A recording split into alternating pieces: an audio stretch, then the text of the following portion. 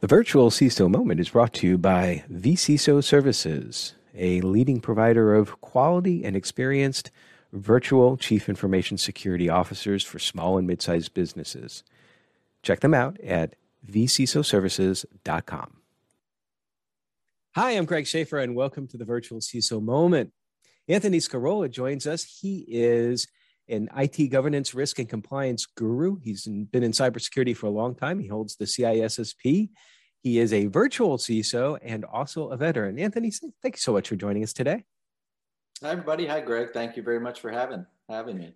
So that's a pretty broad list of experiences and things that you do. How did you get there? Let's just start from the beginning. I mean, you don't have to go back to, when I was 1 year old, but, just whenever you think to start. In my past life, no.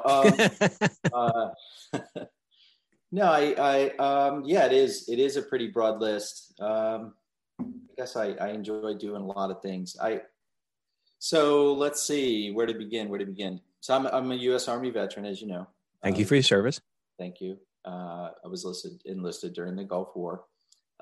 They put me on. I really wanted to be in the technology space when I enlisted, but they didn't have any openings.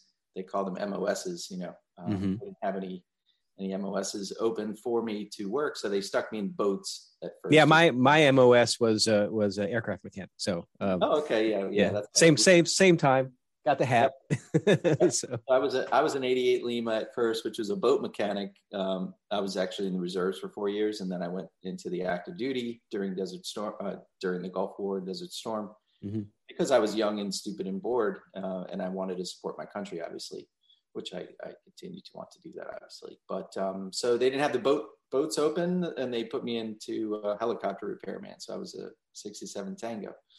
But I think they realized that I kept gravitating towards the IT department and the sergeant in charge of replacing computers and installing computers and everything else. So they stuck me over there for a little while, and that's where they left me. So I guess they realized that I was probably better off doing that than working on helicopters, even though I was pretty good at that as well. If I could toot my own horn, I enjoyed it a lot. Many jobs over the years, many IT jobs over the years. I worked at CompUSA. I worked at a little mom and pop store in Florida, working on computers.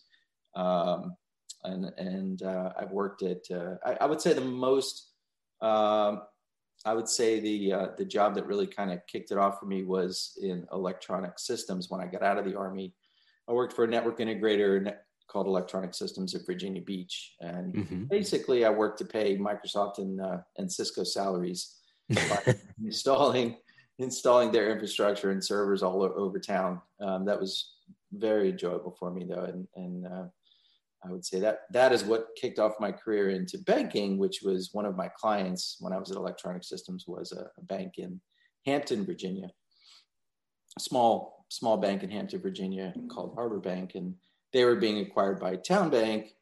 And so the CFO at Harbor Bank put in the good word for me, and I became Town Bank's first network administrator. So from there, regional bank, but pretty big size these days. And I was there with them for about 12 years. And that's, of course, where we met. Yeah, we met on we were both part of FSISEC. In fact, this is one of those unique things where the two co-founding chairs of the FSISEC's Community Institution Council were you and me. And that was a great time. Can you believe that was 10 years ago? No, I cannot. Actually, time goes by very, very quickly. Very quickly. So then you were at Town Bank, and then Where did you go from there? Yeah, so at Town Bank, the first 6 years of that time, I was in IT. Second half of the time, I was in risk management. I was the information security officer, corporate information security officer. So I did get the CISO title there for 6 years. And then from there, I had an opportunity I could not refuse in Cincinnati, Ohio, to work for Fifth Third Bank and to develop their second line IT information security risk management program within the second line of defense, enterprise risk. So I went there for a couple of years. That was a great success. And then I wanted to kind of expand that those skills that I have in helping other institutions as much as possible. So I got picked up by an old time friend working for Accenture, actually another friend that we both know that from the FSISAC group.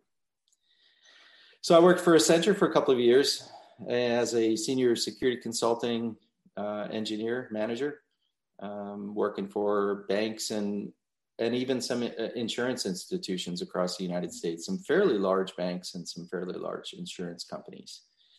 Did that for almost 2 years. Decided I wanted to try my hand at consulting on my own. So I started the Security Connect LLC, security IT security consulting business, and was picked up by my current employer in New York City. So I've been with them. I've been with the bank in New York City for over 2 years now. That's quite a path. And you're also a virtual CISO too, right? I am virtual CISO as well. Yes. Yeah. I would say, to summarize my career really so far, I guess you could really think of me as an IT or information security risk translator. Heavy focus on information security. Obviously, I'm degreed in cybersecurity. My bachelor's degree is in cybersecurity. I would say I help leaders and employees really become more aware of IT and information security risk and address it, but commensurate in line with their risk appetites and, of course, budget. I think that's a great describer for what we try to do in information security risk management, where we're a translator in like a couple of instances. First of all, if you look at translating between technology and the C-suite, I just had a little bit of conversation back and forth on a LinkedIn chat about that the CISO, basically, they can't go up to the board and to the C-suite and talk IT security lingo. They need to be able to talk business lingo. So there's that translation there. Like you have this number of firewall blocks. What does that mean to the business? What's the cost exposure? And then on the flip side, you can also talk about translation if you're talking about 3 lines of defense. First line being operational management, like IT security, firewall management. Third line being audit. And then second line kind of is the glue in the middle there that brings them together, which is risk management. Well, I know that being a virtual CISO, I'll ping on that for a moment, that you're exposed to small and mid-sized businesses and also from your consulting in the past in the IT space as well, too. Is it fair to say that you've had significant experience with small and mid-sized businesses? I would say so, yes. I would say so. So given the environment we're in right now, what would you say would be like some significant threats that SMBs might be cognizant of and need to pay attention on today? Yeah, and I wouldn't say I wouldn't lean towards technical threats at this point. I would really say resources and people primarily. I think is a huge challenge for SMBs. Of course, not having enough of either is fairly critical of an issue. I think some of the if I could lean towards what the significant threats for these institutions from a cybersecurity perspective, I would say really, again, IT staff. I would say inaccurate reporting of risk, because I think that's also a big issue. And leading back to what you said before, Greg, about the challenges that IT faces when they're delivering to the board. It is without some type of translator in place. And having, actually put thought into how that should look, it is a very big challenge, I think, because you've got even in these SMBs, you've got boards that are primarily with financial experience, right? Lots of great expertise there, but probably not a whole lot in the IT space. And then you're hitting them with a very typically heavy IT. Leadership and IT technical experience. So the two really don't merge. So having that translation, I think, is a big deal as well.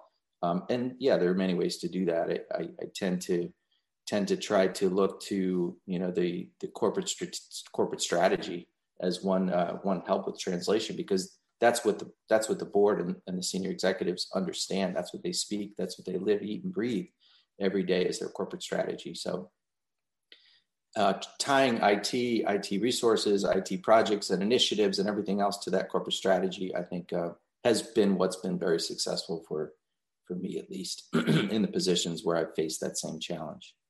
So you said inaccurate reporting of risk. I like the way you said that, because I've often said that one of the primary, I won't say primary because everybody has their own views about what the primary goal of a CISO or a vCISO is, but a primary goal and responsibility is to provide that information to the board of directors and the C-suite so that they can make risk-informed decisions. That's right. What would be an example of an inaccurate reporting of risk? And I'm going to answer my question first with my example, and you can either agree with me or you might have another. But just to give you an idea of where I'm going with that, a lot of times when you're doing a qualitative risk assessment, it is so much dependent upon the person who's doing the assessment, because there's that inherent bias. And if you have like 3 or 4 people doing a qualitative risk assessment, unless you have some sort of methodology to normalize it, you could have some folks that are risking something like high, where another one might say medium. So is that where you were going with that, or did you have something else in mind? Yeah, absolutely. And I think from a high level, that's a great example, because typically what happens is an institution at the top, the enterprise risk team will say, okay, everybody, we've got a moderate risk appetite. And for 6 to 12 months, people are going, well, what is that? What does that mean?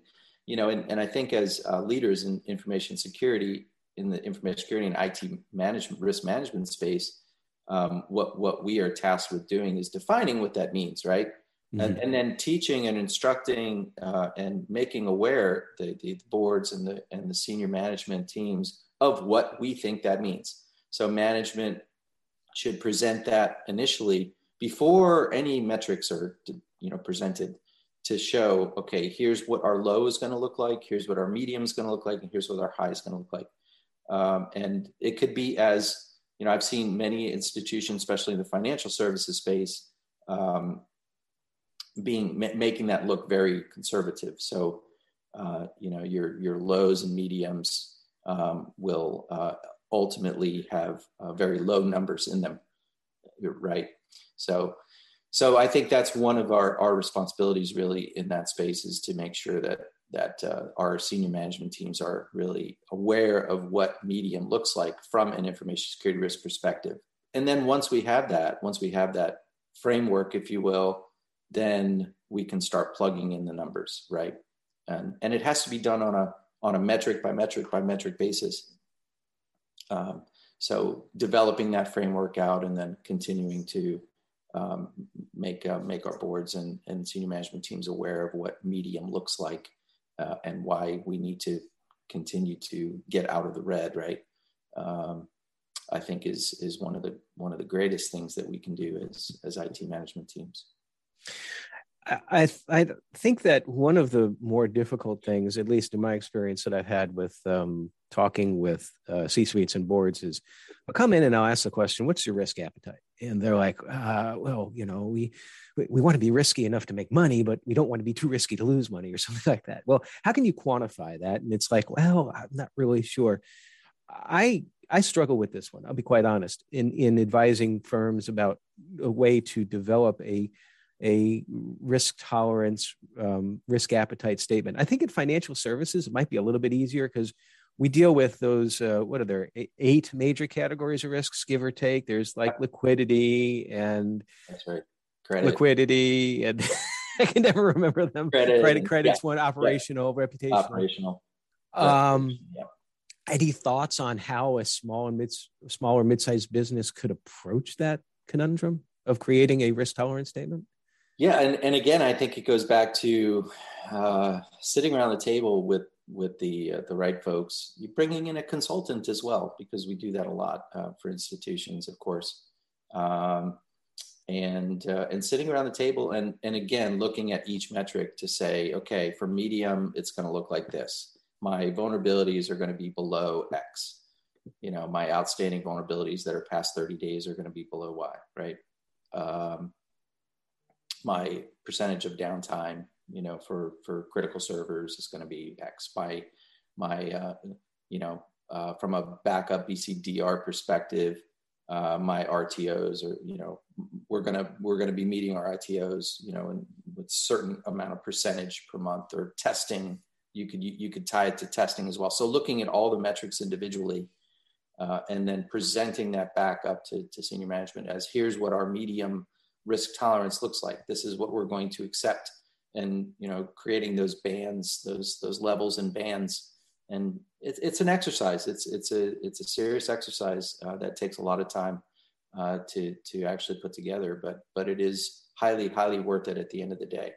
And the other beautiful thing about it is when regulators look at this, obviously it helps with protecting the institutions, but regulators love it as well.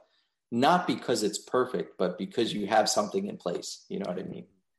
At least you're addressing it, right? At least you're addressing it, right? You're aware of it, and you're trying to address it best as possible. Well, you mentioned consultants, and I know you've done a lot of that before. And so I'm going to pivot a little bit to ask about, particularly as a virtual CISO, there's a lot of discussion on LinkedIn about what makes a good virtual CISO. Everybody's got their own opinions. From your perspective, what would make a successful virtual CISO from two perspectives: to the client and professionally to the person providing the services?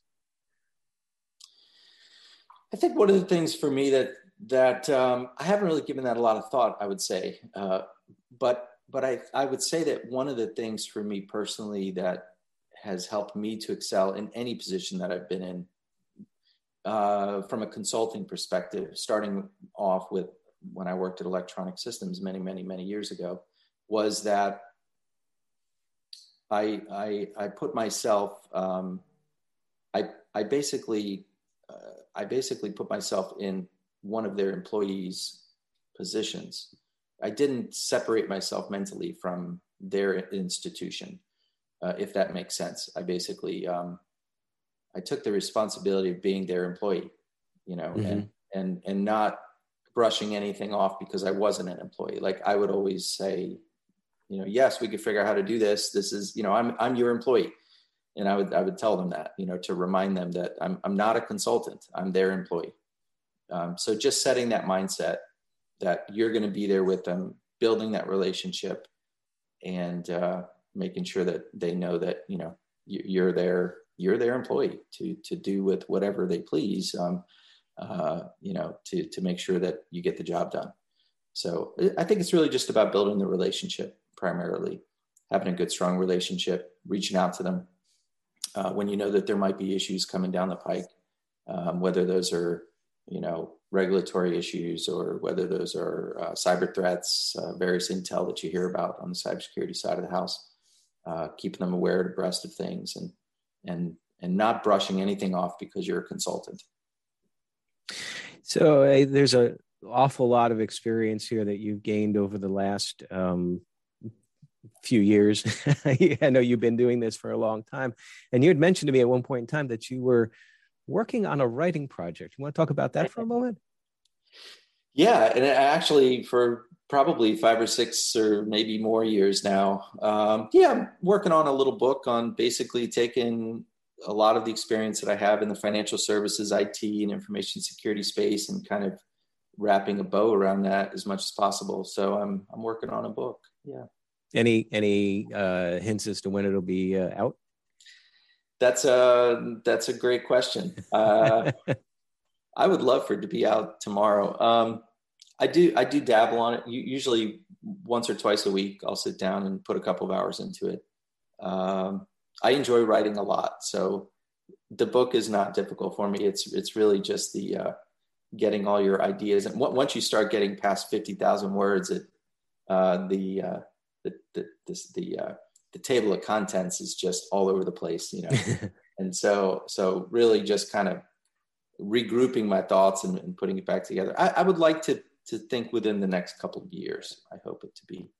Awesome. Well, when you get it out there, we'll have to bring you back on the podcast, and we can talk about it and promote the book. So yeah, that'd be great. I'd love it.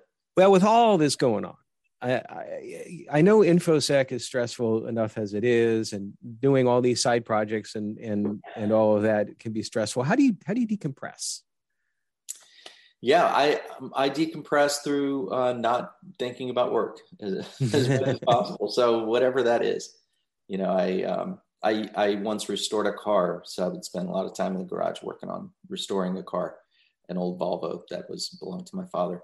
And you wrote a book about that too, right? I did, actually. Yeah. Like I said, I like to write. Probably like to write more than anything else. And, what's the name of the book? It's called The Restoration of Dad's 1958 PV 444. And that's on Amazon, right? It's on Amazon. Yeah. We'll put it in the show notes. So yeah, thanks. And so other than that, yeah, I mean, spending time with family, spending time with the kids, traveling. Do a lot of travel. I enjoy driving a lot. I think that's genetic as well. My father was a truck driver, so I guess he passed that on to me as well. So I enjoy driving. So we drive all over the place. Exercising, like to run every couple of days. So do 30 minutes or so. Repairs around the house. Traveling, like I said, we just got back from Mexico last week. That was fun. Driving kind of stuck with me for a moment, because I just got back from Houston, and it was like about a 13-hour drive. I can't do that all in one shot anymore. I'm sorry, I'm too old. So overnight in Arkansas, and I was really dreading it, but it really wasn't all that bad. In fact, I found that the drive that way is a lot easier than driving the other way when I go to see family up in New York. So. Yeah. So future plans, going to obviously the book, and going to continue in the financial services space and continue consulting, and those are pretty much your plans right there. Yeah, that's right. Things? I mean, you said that you're too old for that. I don't know if you're older than me, Greg. Maybe you are. I'm not sure. I turned 50 in December, so I got 5 years on you. Okay, all right. I just turned 55. So okay, congrats. I think future plans, God willing, would be consulting full time. I think I would enjoy that very much. Continue writing. I enjoy writing very much as well, of course. Spending time with the family. I am also working on the ABA's Certified Enterprise Risk Professional certification, so I look to hopefully knock that out next year. And to learn about all those other financial services risks that we were trying to figure out. Which I could never remember. So. Yeah, that's right. That's pretty much it. Well, very good. Well, listen, appreciate you taking time out today to spend a little bit of time with us. Fascinating stuff. I always love talking risk. It could have gone on for like 2 hours, but not today. So maybe we'll talk about it some other time. So thank you very much for coming on. Yeah, thank you very much. And everybody else, stay secure.